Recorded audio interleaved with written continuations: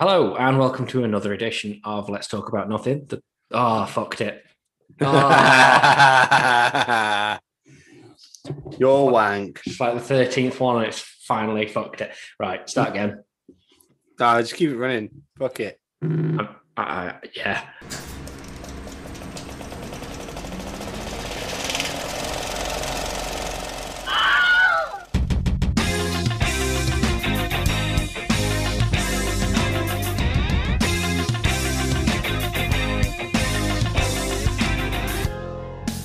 Hello and welcome to another episode of Let's Talk About Movies, the podcast where we occasionally talk about films. I'm one of your hosts, Aaron. I'm your other host, Liam. And Can't go shot jock on that stuff. We are here to talk Black Widow. We're back on the MCU films. Not just Black Widow. We're also going to hit on Loki. I was going to save that till the end, but all right, yeah, cool. We're also going to talk about Loki. Edit it out. It's Marvel Madness, guys.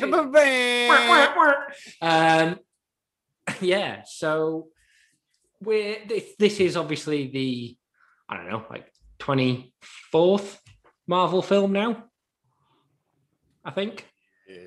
Sounds about right. Really. It's the official start of what they've classed as Phase 4. And it was meant to come out like fucking a year and a half ago, but because of COVID, nothing came out. So yeah, we finally got it now. Do you not find that this is weird to be the start of Phase 4? Surely the TV shows are the start of Phase 4. And this is like... Well, I guess, yeah. No. I guess they are effectively the start of Phase 4. But this was meant to be the start of Phase 4, wasn't it? Yeah, but I mean, like... And we'll get to it, I'm sure. I mean... we know now that time isn't really a thing in this universe anymore, but... Well, yeah. This is set so far back now in terms of the grand scheme of Marvel stuff. I mean, I don't want to just like say my piece and end the podcast there, but I did have that sort of. It's such a weird film. Even if it was going to be your starting point for Phase 4, it's such a weird film to kind of start it off with because everything about it, you know what's going to happen almost because you know what happens later on with these characters. It feels more like maybe even an ending point, like Spider-Man did a little bit the last one. It feels more like an ending point to the last kind of story that it was being told, and it's not really the starting point of the new ones. Especially, but it feels especially so when you compare it to the series that we've had so far. Yeah, because like you say, it should have been originally this, and then Falcon and the Winter Soldier, and then like. It might have even been Shang-Chi next, and then WandaVision, and Loki was like kind of a bit further down the line. And Immortals. Eternals. Yeah, Eternals would have been in there as well at some point, like fairly early on. So it feels weird now. I guess it shouldn't, films should stand up on their own, but I don't know. It was a weird choice for me, I think, in this one. So give us some history, Aaron. So this is... this is, like I say, the 24th of these films. It's the first one that Scarlett Johansson has had as she is the main character in the Black Widow role. It's not the first female-led one because we did have Captain Marvel. Mm-hmm. But we've got this one, and it's directed by Kate Shortland, who I believe is an Australian director. Weirdly, like a lot of her films seem like the kind of, I don't know, very different, shall we say. They don't seem like the kind of things you'd expect someone... They don't lead to a Marvel film. Yeah, basically. But, fair play. I mean, there is the whole thing of like, how much do these people actually direct to this film? Like, because a lot of the previews and stuff... It's done so much by committee. Yeah. Like, all the action scenes, I've never seen it before. It's all filmed months in advance with all CGI and stuff like that. So, but that's by the by. I'm getting in the weeds on that one. And, yeah, this film is basically about... It takes place after Civil War film. So Natasha is being hunted down effectively by the government because she's a rebel. She's not signed up with them. And so she ends up falling back in with her quote unquote sister. Because we briefly at the very start get like an amazing sequence where it's her as a child with her sister, and you get David Harbour and Rachel Weisz as the mum and the dad, and they are like, it's basically The Americans, the TV show. Yeah, they're sleeper agents. Yeah, and they're sort of there, kind of deep undercover, and he kind of comes home and says like he's either finished the mission or whatever, but his cover's been blown and they need to get out now. So they all leave rural Ohio or wherever the fuck they're living, and they kind of head straight to a little airfield and get on this biplane kind of thing, and there's like a big shootout, and it's probably the best bit in the film, I think. Maybe. Oh, that's mean to come out and straight away and say. I just want to jump in and say what you said there. This is set after Civil War. It's happened at the very start. Yeah, and that is why I feel like this isn't the start of a Phase 4 film. This is all right. This is supposed to come out 2020? Yeah, May 2020. This probably should have come out. Yeah, like 4 years ago. Yeah, definitely. And it's almost a direct sequel in terms of they have the same title card as Civil War, just for like when they go to a new city. Yeah, like it feels like a direct sequel to Civil War. I mean, I don't think it's too spoilery to say as well, but anybody who's seen Endgame knows she dies in that. So effectively, like all stakes are kind of a little bit gone for this. You know, we kind of know where she's going to be at in the future.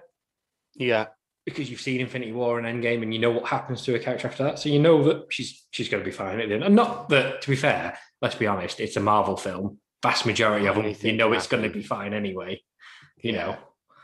I don't think it was a known thing that this was when it was set. Like I thought it was between Infinity War and Endgame, but it wasn't until I saw a trailer like a month ago. I noticed that she didn't have any of the blonde tips in her hair. So it's like, oh, when is this set?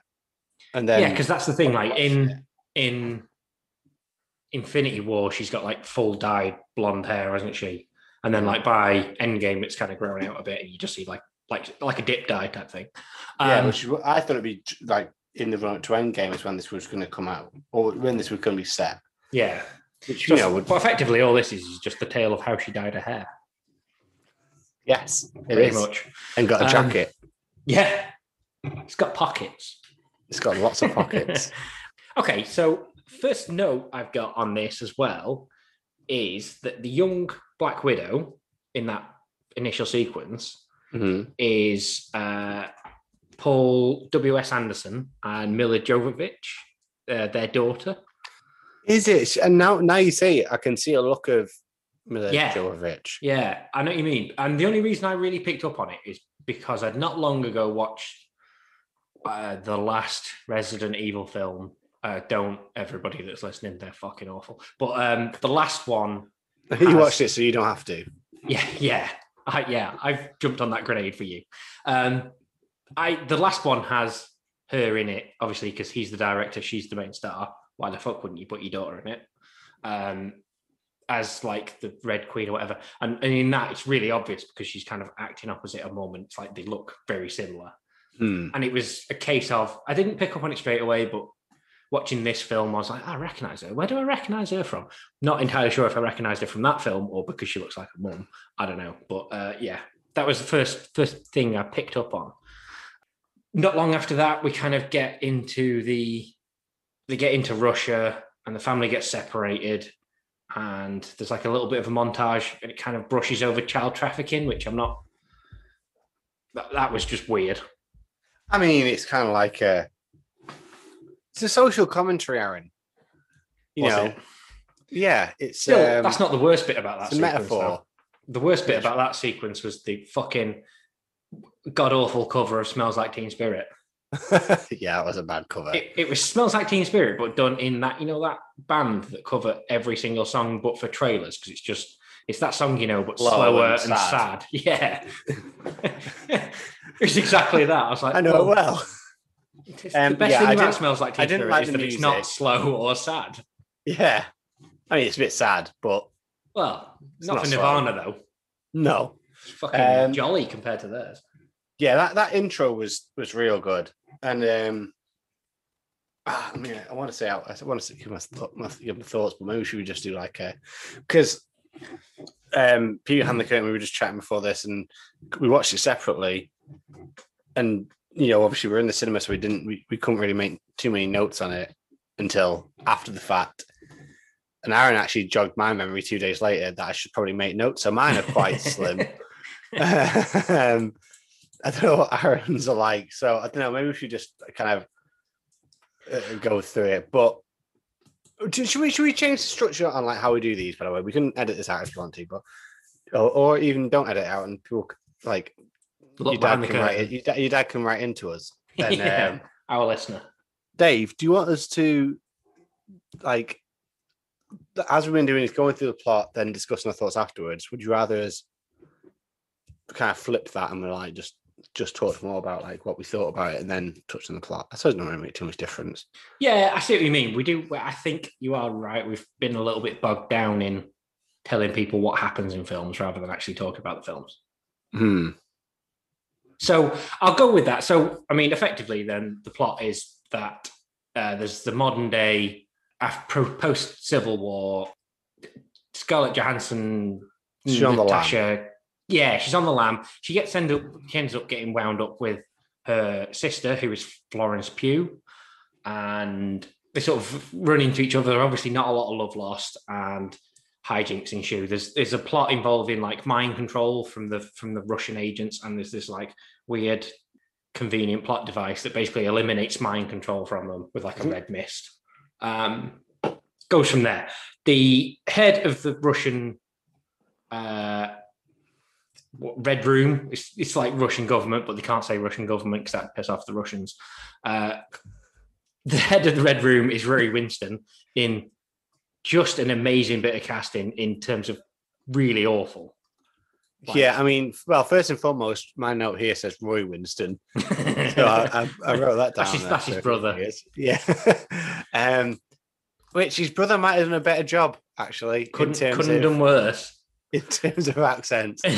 I mean, like, everyone can do a Russian accent to a certain level. Everyone can do it, but then they end up sounding like David Harbour did. Now, David Harbour's accent in it is bad, but like you stick him in a scene with Ray Winston, and all of a sudden it's like Charlton Heston.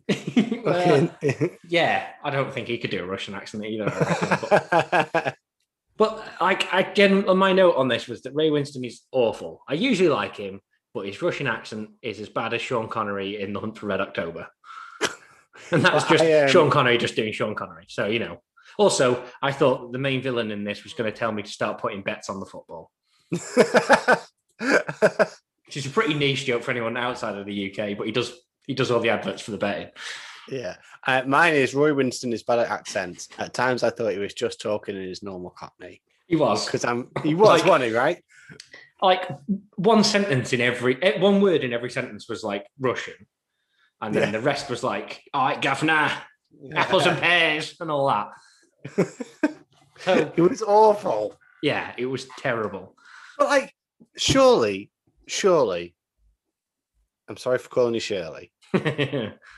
If you're the casting director and you're casting a Russian guy, you get them to do the accent on the audition, right? There must be Russian actors out there. Yeah, I mean, there was a series not long ago with like mainly Russian actors. Yeah, fucking really good. Turns out other people from other countries aside from England and America can act. Yeah, if you ask them to. I mean, getting on to accents as well. So at the beginning, when they're in America, they're all doing English in an English accent, like American accent. Mm. Fine, okay, that makes sense. Later on, when they're in Russia or wherever the fuck, they're in like bumfuck nowhere, and they all meet up, and then they're all talking to each other with Russian accents, but still in English. Now I get it's like Marvel popcorn film and that, but why aren't they speaking either Russian or, if you're going to speak English, they would be speaking in an English accent with each other. I mean, I think you're clutching there, to be completely honest. Because how often do you see a film where you go to another country and they're not speaking? If it's an English film, they're speaking English with an accent. I actually quite liked the start of it where they're in deep cover, so they're going full on American accents. Yeah, that makes sense. That's the cover, and then until they're on the run, that's when they start switching it back up. Right. I don't know. I quite like that idea. I've got a feeling that we're actually opposed on our views on this film a little bit. I was just going to say, before you get my last note on accents and shit, is I guess it's a little spoiler for the end of the film, but you find out that the other villain in it is actually played by Olga Kurylenko, who was a Bond girl previously. She was in Quantum of Solace. Who I was like, I recognise her from somewhere. Yeah, I mean, it didn't help. She had like a lot of prosthetics on and stuff. So number one, dragon tattoo and shit like that as well. Yeah, number one, you get like obviously like an incredibly beautiful woman because she's been a Bond girl, she's been in all these glamorous roles and that. You're going to make her really ugly and disfigure her and stuff. Bold, I'll just say that. Number two, she's actually born. She was born in what is now Ukraine, but back then it was the USSR. So effective, you're not out of the world of possibility that she could do a decent Russian accent, I'd imagine. She has no lines in the entire film. It's like the one person you've got in the entire film who could probably I don't know why she was cast for it. So weird. Like, that could have been anyone, because for the majority of the film, she's in a mask. Yeah. And fine. But I mean, there is like a plot twisty reason why it needs to be like a woman, as such, because that character generally isn't a woman. Yeah. Too much. But like you said, give her something to do if you're going to hire someone. Just bizarre. Because she's a big actress. Like, she's a big actress. Yeah. She's done all sorts of different films, like you say. So it was just really, I didn't get it. I don't know. So basically, she has this. She got the cure. She doesn't quite know what the cure is. Well, she doesn't know what she's holding, and then she gets attacked by a taskmaster, which then sets off like, I need to go on the run and find my sister. Oh no, she goes to where is it? Not Chernobyl. Budapest. Budapest. Oh yeah, that was it. Yeah, Budapest. And that's where her sister finds her, or they meet up. And then they're like, actually, no, what you got here is a cure for the mind control. I was under the mind control. This thing saved me. We need to save the rest of the Black Widows. Okay, so let's go Russia. Let's break out our fake dad, even though he's a prick, because he knows the guy who runs the Red Room, Roy Winston. And he's like, no, I don't know him that well. So, I think it's Roy Winston, actually. Oh, Roy Winston. Yeah. Vodka. Nuclear vessels. And he's like, no, let's go find Rachel Weisz. And she's like, okay, let's take him down. There's things that happen in between. That's pretty much it. Yeah, they get the family back together. I quite like David Harbour in it. Like I say, his accent wasn't great. His character was a bit one note, but I quite like the sort of former glory of him being like the Russian Captain America. Fucking ace. Yeah, I'm reduced to this. He claims he fought Captain America, even though that wouldn't have made any sense in the timeline. I just quite like it. He sort of got these brags, and because he spent the last 25 years in jail or whatever, because he got put in a gulag. So on this, he gets called out for that in the film. Yeah. One guy's like, he was in the ice until 2012 or whatever. Yeah. And he breaks his arm for saying it. Which is brilliant. Yeah. Who, by the way, is, what's his name? He's supposed to be, I can't remember what the character is, but he's basically come out and self-confirmed that he's the first, like, MCU mutant.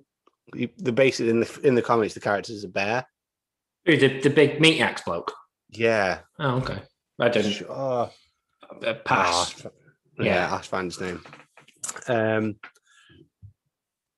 But yeah. So who's to say? Number one, he could be lying, but he seems pretty. He talks about it a lot. Like when he's not trying to show off, he's like in his candid moments with Natasha is like, did he ever mention me? As if he wants to fucking be remembered. Yeah, I think it's all like him kind of clinging on to his past glories and all this. It is, but we know there's more than one Captain America now. Well, this is what I was thinking. Yeah, did he just fight somebody else? One? Also, could it have been a we know Captain America's gone back in time to fix shit. That's true. Who's to say he's not crossed been about a bit? Good point. So I think he wasn't. He may not have been telling the lie. I like this idea. I'm going to buy into your theory.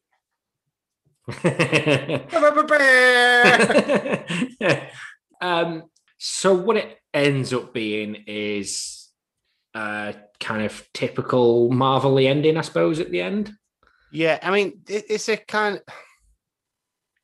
I've also realised, I've said that I really like David Harbour. He definitely wasn't the best bit, because I think the best bit for me was Florence Pugh. Florence Pugh was great. I thought she was ace. I love the bit where she's like, why do you do that weird landing whenever you jump and you flick your hair back and all this? And then there's like the callback to it later on and stuff. And she does it and she just is like, yeah, she's like, feels she's like, that was just wrong. Like, yeah. She was great. Again, not a great accent. She's English. But I think she probably had the best accent out of the lot of them, which low bar, I know. But can I say though, I genuinely think this was some of the best fight choreography or action that we've. Action seems too big in scope, but in terms of like on the level, like close up combat, this is some of the best we've seen in the MCU. Yeah, okay. It reminds me of Civil War, but there was some fucking just good, clearly non-CJ, clearly wire work. Yeah, getting pulled into walls and shit like that. There was some really good shit in this film. I think that's one of the issues, because obviously a lot of the previous ones have been done by the Russo brothers, haven't they? Russo brothers, and they like a quick cut on their action sequence. It's all very like you'll just see a bunch of hands like hitting each other, and like it's all very. Whereas this one, I think, did have a bit longer takes, and you did see a bit more kind of thing, a bit more choreography, effectively. So I think that's probably fair. That first fight with Black Widow and Taskmaster, sister, and Taskmaster as well. But the one on the bridge I thought was quite good. The one on the bridge was really good, but then the one with the sister, they're just smashing like bottles and shit over each other. And it's just, and they're throwing each other at weird angles into walls and stuff. It was like they've clearly taken like influence from like old style like kung fu films and like, okay, well, this is how we make hits look like hits. Yeah, this is how we add weight to stuff.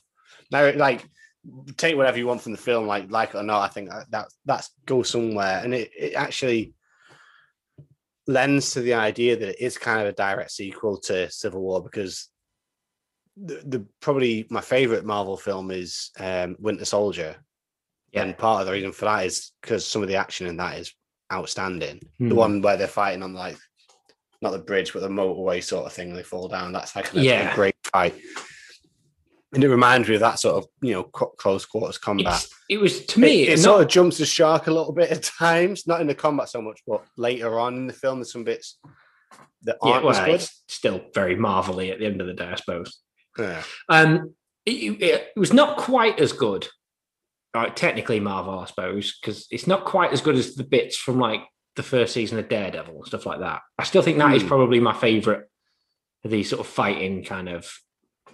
Because that felt like, it felt like when he got hit, like it actually kind of hurt. Because that was the one thing in this where it's like she gets thrown out of a window at one point and like bounces off several things on the way down. And then she just kind of gets up and brushes herself off. And you're like, okay, well, if that was Superman or whatever, you go, fair enough. But you're not. It's, Are we going off the assumption that she's had some sort of, it's never addressed, but has she had some sort of super soldier serum, like a weakened one? I mean... I don't want to talk not that we know of, because it's never mentioned. No, that's it. So sort of overall, I think on this, I think the story could have been a bit better. I think that the idea it was a bit of paint by numbers for me. Yeah, the idea of this, like the Red Room and the kind of secret soldiers and everything, I think is more of an interesting idea than they ever really kind of got into with this. I don't think it's a story that needs to be told. Is my thing with it. It's probably it's probably better in your head than it ever was going to be when they told it. Yeah. However, I enjoyed it, and like I think you look at a lot of I don't know. I just feel like you compared it earlier on, and maybe it's because it's a woman for woman led role.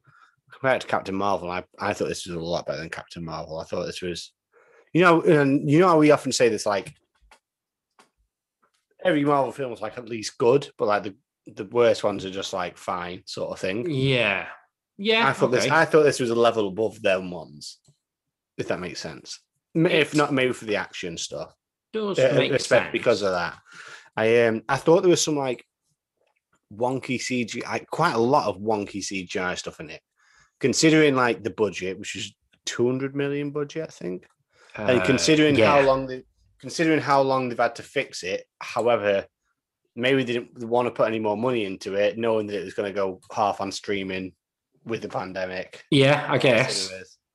So maybe they don't want to put any more investment into it, which I kind of get. But it didn't. It only a lot of the like CGI stuff only felt as good as the TV stuff, which is fantastic for TV and this movie level. They're about the same budget, to be fair. But yeah. But you know what I'm trying to say? Yeah, I do. Also, I want to see more Taskmaster, because what we got to see of Taskmaster I really liked, but it wasn't enough. So yeah, that was one of the things I thought is like this. Obviously, this Taskmaster is basically nothing like the Taskmaster from the comics. He's not anything to do with the Red Room. He's not a female. It's not. It's just a dude who trains armies and shit like that. Yeah, he's got the same sort of powers, roughly, like the photographic memory or whatever. But yeah, other than that, he's like mostly a mercenary. But then I thought about it. I thought, well, obviously they've kind of just done this because they're never going to use Taskmaster again. They've got no intention. There's nothing else to do with this character. They've just gone, okay, yeah, we'll just do that. We'll just reskin them into this film. A little bit of a Batroc the Leaper sort of. Yeah, basically. They did use a little bit more of, but yeah, it's like here's a nod to there's a bad guy. Pretty much, yeah. So I don't know. At first, I was kind of like, oh, that's not. But then I don't think I care that much. I thought it was quite a good, interesting villain. Like I say, with the power set, like they can just watch somebody doing something and they know how to do it, so they can perfectly mimic somebody's fighting style. But I'm not that fussed if it doesn't come back. Oh, I don't think they will come back. To be fair, I don't need them to. But in this film, I would have liked to have seen. Oh, I see. Probably less Ray Winston. a lot less Roy Winston. Just Taskmaster could literally have been the guy behind it, or like the leader of the army, sort of thing. You know what I mean? Like you didn't need that. So basically, the Reading spoilers. The Reading Black Widow's ledger that she's gone on about in previous films, was that she was trying to get Roy Winston, because he's the leader of the thing that like the Red Room, chops out the bits and trains them all up. She thought she killed him and killed his daughter, knowingly killed his daughter to get like there's collateral damage effectively. Yes, yeah.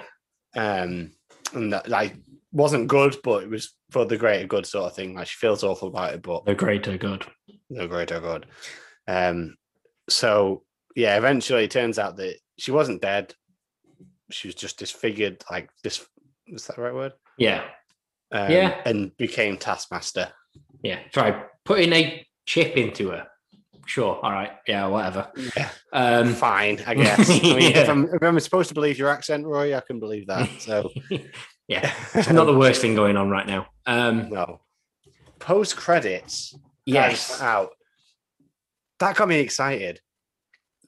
So a little bit. So again, sort of spoilers, I guess, for anybody who's not got to this point. But the post credits is that it's funny because it shows Florence Pugh's character, who's she walking up to a grave or whatever, and for a good 30 seconds, I think I'd completely forgotten that Natasha dies later on. Yeah. So she's walking up to this grave. I'm going, oh, I wonder who's that could be. And then it says like, friend, whatever, Avenger. I was like Natasha. I was like, oh yeah, shit, yeah, fuck, I forgot she died. Yeah, she did. So she's like laying down these flowers or whatever, and Julia Louis-Dreyfus comes in, who we had previously seen in Falcon and the Winter Soldier. Yeah, now this was supposed to be the other way around. Yes, we should have seen this bit first. And I actually think it works more this way. The way it works, yeah. Yeah, because of Falcon and Winter Soldier. Did we even do a review on that? I can't remember. We sort of got glossed over it. We didn't like it. It was fine. It was a 3 probably. Yeah. She had a little bit more to do in that to kind of understand the character. So that kind of paved the way for me in this one to be like, shit, I know she's probably up to know, like, cause she got with Walker, fake Captain America, who's not a great dude. She's been fucking tapping him up. Yeah. And I already know a little bit about her character to get me excited for this shit. And this is the only reason why this film is the start of Phase 4. Is because pretty much it's because of all in this last bit, Yeah. Because all it does is that she sort of tries to hire her and says, like, look, this is the guy who killed your sister. And it's Hawkeye. So yeah, so obviously Florence Pugh's been working for her, and she's like, I either need a raise or I'm not working for you. And she's like, well, how about some revenge though? Yeah. Which it's then heavily, because now we know both of those bits, it feels like it's heavily leaning towards like a Thunderbolts or Dark Avengers type thing, yeah. So that's kind of interesting. But then we know that's coming up. We also know kind of what else is coming up. Yeah. So this is why. Check out that transition. What a segue. This is the most excited I've been for Marvel, aside from Infinity War and Endgame, because that was, its own huge thing. This is kind of taking me back to those early sort of, Nick Fury showed up at the end of Iron Man and shit like that. Those sort of, I'm getting excited again now. Laying foundations again, though, I guess. Yeah, and we are at a complete reset in a sense, because half the Avengers are dead or gone, or like the key guys have seemingly, done. Contracts are finished, so they aren't doing any more films. So we're kind of at a point where we're at a Nexus event, you might say. Nice. Talk about segue. I tell you what, before we get into Loki then, what is your score for Black Widow? I am giving it a 3.5 because I enjoyed it. It wasn't 4 worthy.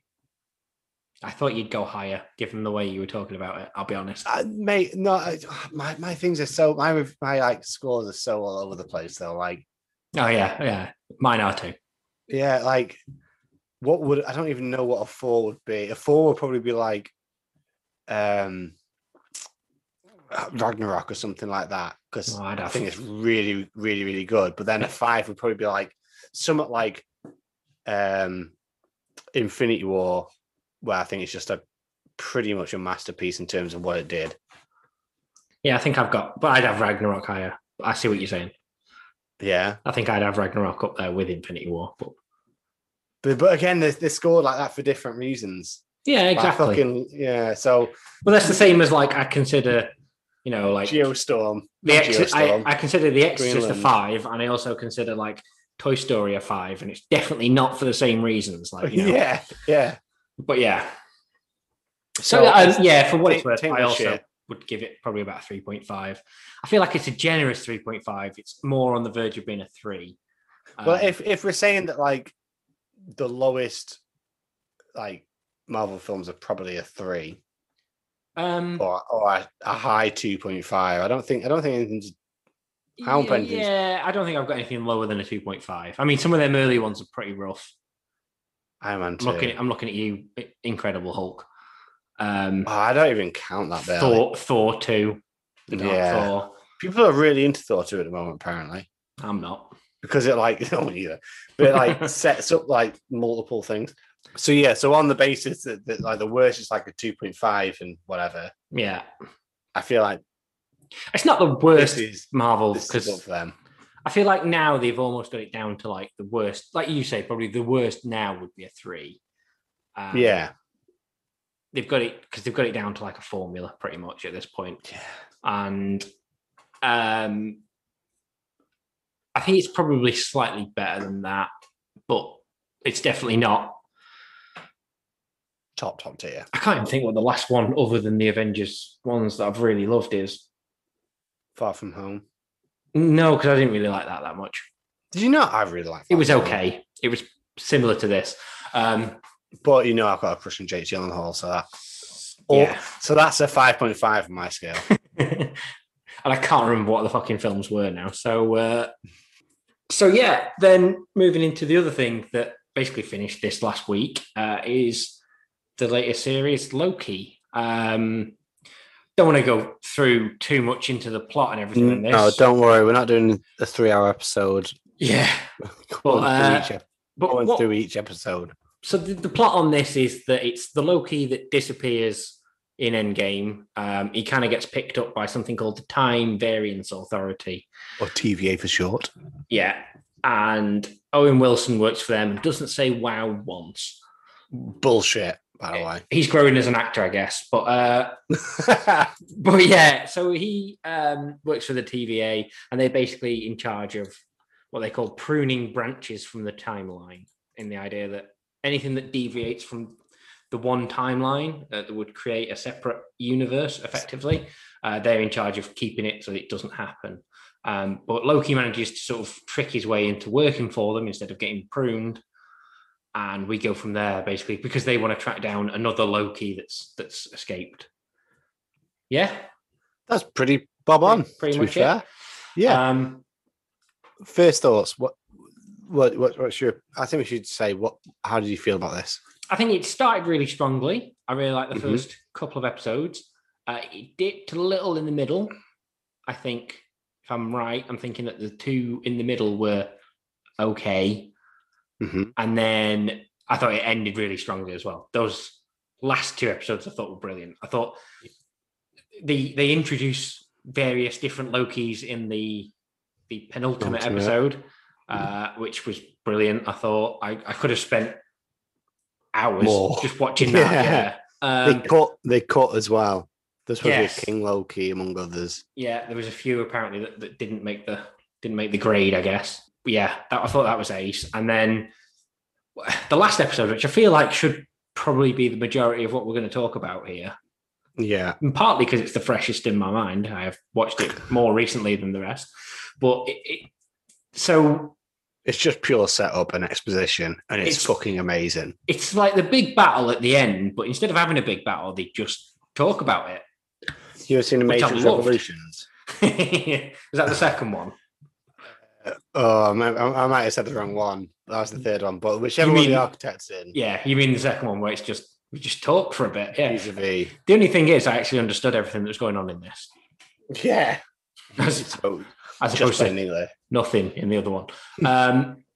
So yeah, and to me, I will also say that I had this conversation with someone recently where I said that I actually preferred this in a way to the ending that we got on WandaVision, where it was, we're going to have a big fight in the sky with a lot of lasers and it's all very CGI and it's fine, I guess. I know we did have the divisions talking to each other, but that lasted like 2 minutes. So that doesn't count. Yeah. Whereas this was like the whole culmination was we're just going to kind of talk about it. Not a boat was mentioned in this one. Yeah. Yeah. And I really liked it. I mean, I think it helped that Jonathan Majors, who got introduced in this, fucking unreal, played the One Who Remains. I think his official name was in this. But he will be playing Kang the Conqueror for all his comic book nerds in the next Ant-Man film, I think, which is like a year and a half away. This is mainly what I want to talk about. So can we talk just a little bit around the series? Because I've got most of my notes and conversation points on this are around the future. Yeah. So sorry to interrupt, but yeah, I kind of feel the same as in terms of started strong, dipped, ended strong. Yeah, absolutely. I think this. I think I said this during the WandaVision show stuff. It's just give me weird shit. movies aside, TV stuff, just give me weird shit. And WandaVision was right on my street. Yeah, the ending was a bit. Didn't entirely land back to the normal. No, but the rest of it, yeah, just do something different because there's so much shit that goes on in the comics. Give me some of that stuff for 6 episodes or whatever.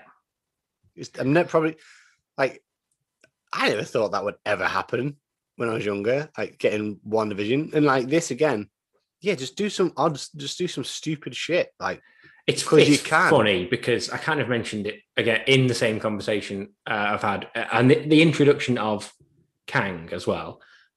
For like anybody really is familiar with the character from the comics, is that it's just fucking insane. Like the whole character's backstory is just absolutely nutty. Try and explain it to anybody, any normal person, and they just sit there looking at you like, the fuck are you talking about? Like, what is going on?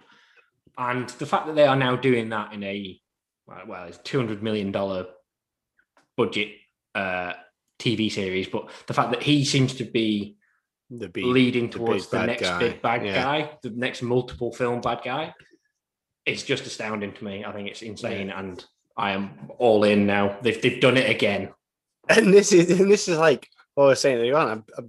I've not been this excited for like Marvel stuff in years because I actually don't know where it's going for a large part. Like we've got so like at first we had the Avengers being built, and that was the through line, that was the thread, and then it became like the Infinity Stones was the through line, that was the thread. Now we got fucking 2 threads going on because we, the Dark Avengers or Thunderbolts or whatever you think it might be, to potentially be in, we got Kang, we got multiversal stuff, we got, we want to have Badlands shit. This could lead.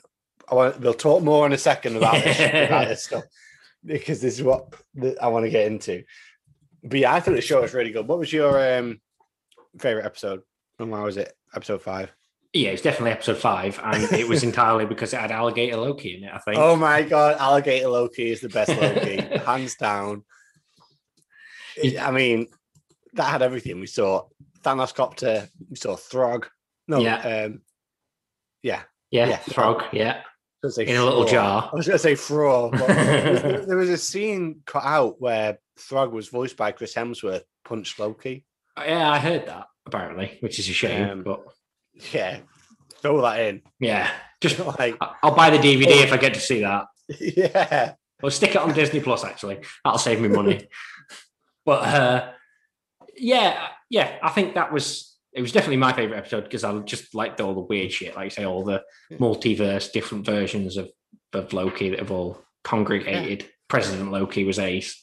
Richard E. Grant was amazing. So yeah. Owen Wilson was great. Owen Wilson was brilliant. The person who played Sylvie, I didn't think she was great a lot of the time. No, she was quite good, to be fair. I don't know. I've not seen her in really anything before, I don't think. One interesting thing is she's a recent mum. Okay. Like very recently, or when it was filming. So they in her costume, they built in like no one can see what I'm doing, but like zips like around her breast area. Yeah, so she could like breastfeed like between things. You could literally like zip it up, like whip them out, rather than spend like 2 hours taking off in and out of the costume. 2 hours putting it back in. Clever. Build that into the costume. I don't know. Something like that I find really endearing. Yeah, I mean, I really enjoyed this. Lydia did not care for it, but she didn't pay attention right from the start. Like we were watching it, but she was just on her phone, and she's like, "I don't care." One of those that kind of you've got to be a little bit more into it, maybe. I don't know how much Lydia is. She really likes them. She loves Marvel shit. Spending time on Reddit threads looking at all this shit, but yeah, she ain't doing that. But yeah, usually she's well into it. But I think because she didn't pay attention from the start, she then couldn't jump into it. Yeah. I didn't know, was this confirmed for a season 2 beforehand? I have no idea. I don't know what they're going to do with the season 2. Oh, okay. I guess there's a whole world that they can get into. But well, first of all, question number 1, how are you rating this? Question number 2 is, where does it fall in your Marvel MTVCU? Yes. I don't know. I always struggle with rating series because Let's just give it a 3. Let's just finish this. yeah, Do what we're gonna do. Do what we always do. I don't know. Yeah. I think it's probably the best one, I think, so far in terms of the series. WandaVision was I think we're forgetting how good WandaVision is. However, a lot of the appeal around WandaVision was the week to week mystery. What's going to happen? And yeah, I found on the rewatch that it didn't appeal to me as much. So yeah, I think this would, like you say, and the fact that the finale wasn't great. It's not far ahead of WandaVision, but I think this pips it. This does pip it just slightly because of it. Probably because it landed the landing. Okay. Yeah. It's because of Alligator Loki. Alligator Loki. That's fine. Yeah, pretty much. So when he fucking bit President Loki's hand off, I literally have just burst out laughing. It was amazing. So yeah, where that basically leaves us as well is that we are now going to get multiple versions of Kang effectively because he splits the timeline. Yeah, well, he said so. He openly said, like, look, he said, well, what are you afraid of? Afraid of Russia? What are you afraid of? And he's like, me. Yeah. Like, oh but God. You think I'm an arsehole? Wait till you see the other guys. Yeah. So yeah, I really, really liked it. It's made me that, and like you say, the post credits bit on Black Widow has kind of made me excited for what's coming next, more so than anything else in Black Widow did, at least. And yeah, that's kind of where it's left me. So, like, okay, so what does this lead us then for the rest of the MCU? Because from one point, they can continue to be movies, and either they can be, it's a little bit like Rick and Morty syndrome, where number one, it can be, you never actually know which one you're following because it could be anyone in the multiverse or anything could happen. Or number two, for the most part, you wouldn't, like, if you're Daredevil on the street, why would you notice any difference? You're just going to carry on, and life would effectively be the same. So there's the MCU can continue down the linear path. So there's that side of things, I guess. But we're clearly going into something different here. Well, I mean, definitely because if for no other reason, we know that the next Doctor Strange film is called The Multiverse of Madness. Yeah. We know that Spider-Man's going to have at least 2 other Spider-Men in it. Supposedly. Is that definitely confirmed? I think it's confirmed. I know that it's going to have... Doc Ock's confirmed himself. And Electro from the other Spider-Man universes are going to be in it. So I think it's confirmed. And he's in Quantumania, the third Ant-Man film. Yeah, which is way off yet, but yeah. Do we think that it's going to be the same Kang? Not necessarily the one we've seen, but the same Kang throughout these, or different versions of Kang potentially in each of these? No, but I mean... So who is Kang the Conqueror? Without getting too comic fucking nerdy, but Kang the Conqueror is, like he says in the episode, he's from the far-flung future. He's a descendant of Reed Richards from the Fantastic Four. Does that mean we're getting Well, we already confirmed. We know that we're getting a Fantastic Four. But does that then also lead into that potentially? Probably. You'd have to think so. But the only thing is as well that not only do you get Kang the Conqueror, you've also got Immortus, who is just another version of the same character. You get Ramatut, who is the one who landed in ancient Egypt at some point. And you also get Iron Lad, who is the one who decided not to be a bad guy. And he got like a Iron Man style suit of armor, but he's quite young. This was my other question. Could we know again Iron Wars? So do we see an Iron Lad in that? Possibly. So Iron Lad could come into that. He could also come into Iron Heart, which is another series that we're getting. Who knows? World is your oyster. He could. Jonathan Majors could be the hardest working man. Is in. Yeah, he's just in every single thing in one way or another. He's effectively the new Samuel L. Jackson because he's just in everything now. He's just like. He was so good in that finale, by the way. He was really good. And I think a lot of it came down to him. Because if you end up with a lesser actor doing that kind of just talking role. Yeah, and there's people that would do that and try too hard, if that makes sense. You know how you see people at a Halloween party trying to be the Joker? Every single Halloween party. Yeah, it's that same thing. Years, they can do the impression, but they're just going a bit too much into it or whatever. I'm just gonna drink over here now, mate. Yeah. Yeah. All right, yeah. I'll see you in a bit. Enjoy your night. Yeah. I don't know how I got these cores. So any final thoughts then on Loki? I am more than low-key excited about what's happening. Nice. That's what I'll say. I'm glad that Tom Hiddleston isn't gone from our screens, I think, as this role, because he absolutely nails it. And I think he's very good, isn't he? He's very good. So does he come back into the MCU as well, aside from the TV stuff? I mean, we have to see what happens in Loki. You're asking a lot of open questions here yeah. Yeah, exactly. So I'm just excited, and I've spoke to anyone. It shows, yeah. Maybe he doesn't care. I might dump her for it, but just get a girlfriend that likes to dress up as the Joker at Halloween parties. She'll talk to you about it, mate. Harley Quinn, probably. Yeah. Even worse. God.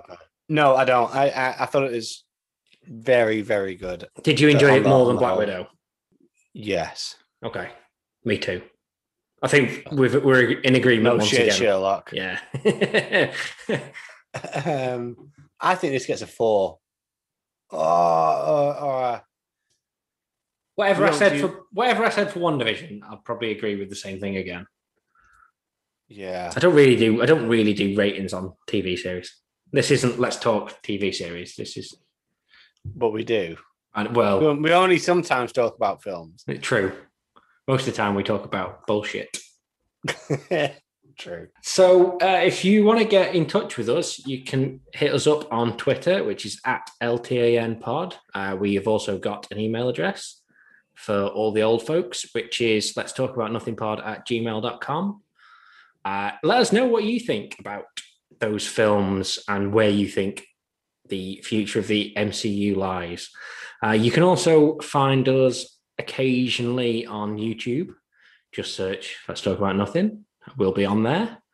And then, as we say at the end of every episode, I'm trying to think of a Loki pun. Cut. You should have just done it in a Russian accent. Good.